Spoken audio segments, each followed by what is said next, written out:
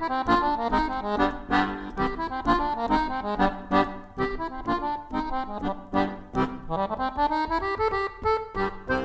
evening. I hope you are well. I must admit there are many things about the accordion I do not know. I too watch videos posted online that help me to learn more about this instrument. This includes the history of the accordion, how it is made, how the mechanism works, and more. As a music educator, I remember encouraging my students studying a chosen concert band instrument to learn as much about the instrument as they could, and to continue with this research approach, particularly if they had an interest in a music career. This knowledge would help them in so many ways. In addition, I invited them to research master teachers and performing artists who played that particular instrument. Further, I wanted them to explore the repertoire specifically written for that instrument. When I was a young student of the accordion, this knowledge and understanding did not appeal to me at all. I did not think it mattered much, and did not think any of this information would help me to improve my performance skills. I just wanted to make music. Yes, my teachers would on occasion share a bit about the accordion, but these inconsistent, brief pockets of information did not inspire me to do my own research. There is so much involved with learning as much as you can about an instrument and realizing that you continue to learn throughout your life's journey. For example, if you play a brass instrument, there is a variety of mouthpieces. If you play woodwind instruments, do you purchase reeds or do you make your own reeds? Then, so much of wind playing relies on proper breathing and posture. With respect to the accordion, do you use a backstrap? How do you position the instrument properly to increase the control? Then, of course, there is the bellowing to phrase a line with expression and shaping the sound and tone of every note. I know, many of us drive an automobile, but we know very little about repairing it and how it works.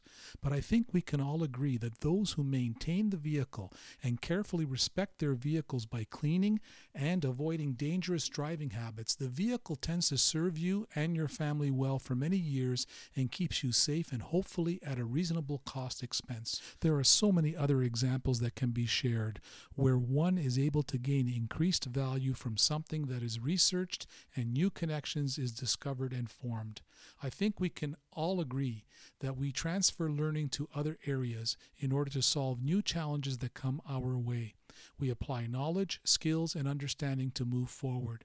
Further, when we become more aware, we also discover new areas of thought, and this can inspire, even motivate us to be even more creative with our imagination. Involved with all these activities help to generate new meaning and hopefully additional satisfaction and enjoyment, consistently building our confidence and abilities. We gain experience, wisdom, and we attain a higher level of trust and respect. Now, getting back to the accordion topic, it's challenging to find out everything about something by visiting one source of information captured in one book or article or one recording or one video. You need to explore many sources of information and have many conversations with many experienced people who continue to gather knowledge and understanding over time. Knowing about how an instrument works and produces sound will definitely help the performer to shape and generate a beautiful expressive sound on that instrument, a sound that will capture the listener's ear and make it even more interesting for the performer. In addition, similar to many curious things in life and our appetite to learn, explore, discover, and create, our interest to explore is ignited and sparked by the questions we form. With respect to the accordion, how many types of accordions are played throughout the world? What's the difference between a button accordion and a piano accordion? How is the accordion sound and music composed for accordion so different in many countries throughout the world? Has the accordion appeared and performed with orchestral instruments? Who are the main contributing composers of new accordion music today? Can you study the accordion at university and college? Where in the world has the accordion remained a popular choice of instruments to explore, study, and perform, and why? Many, many questions to research. So I encourage you to consider this more sophisticated approach to learning the accordion, and you can begin by viewing a video available on the web by doing a Google search on this individual named Steve Mobia.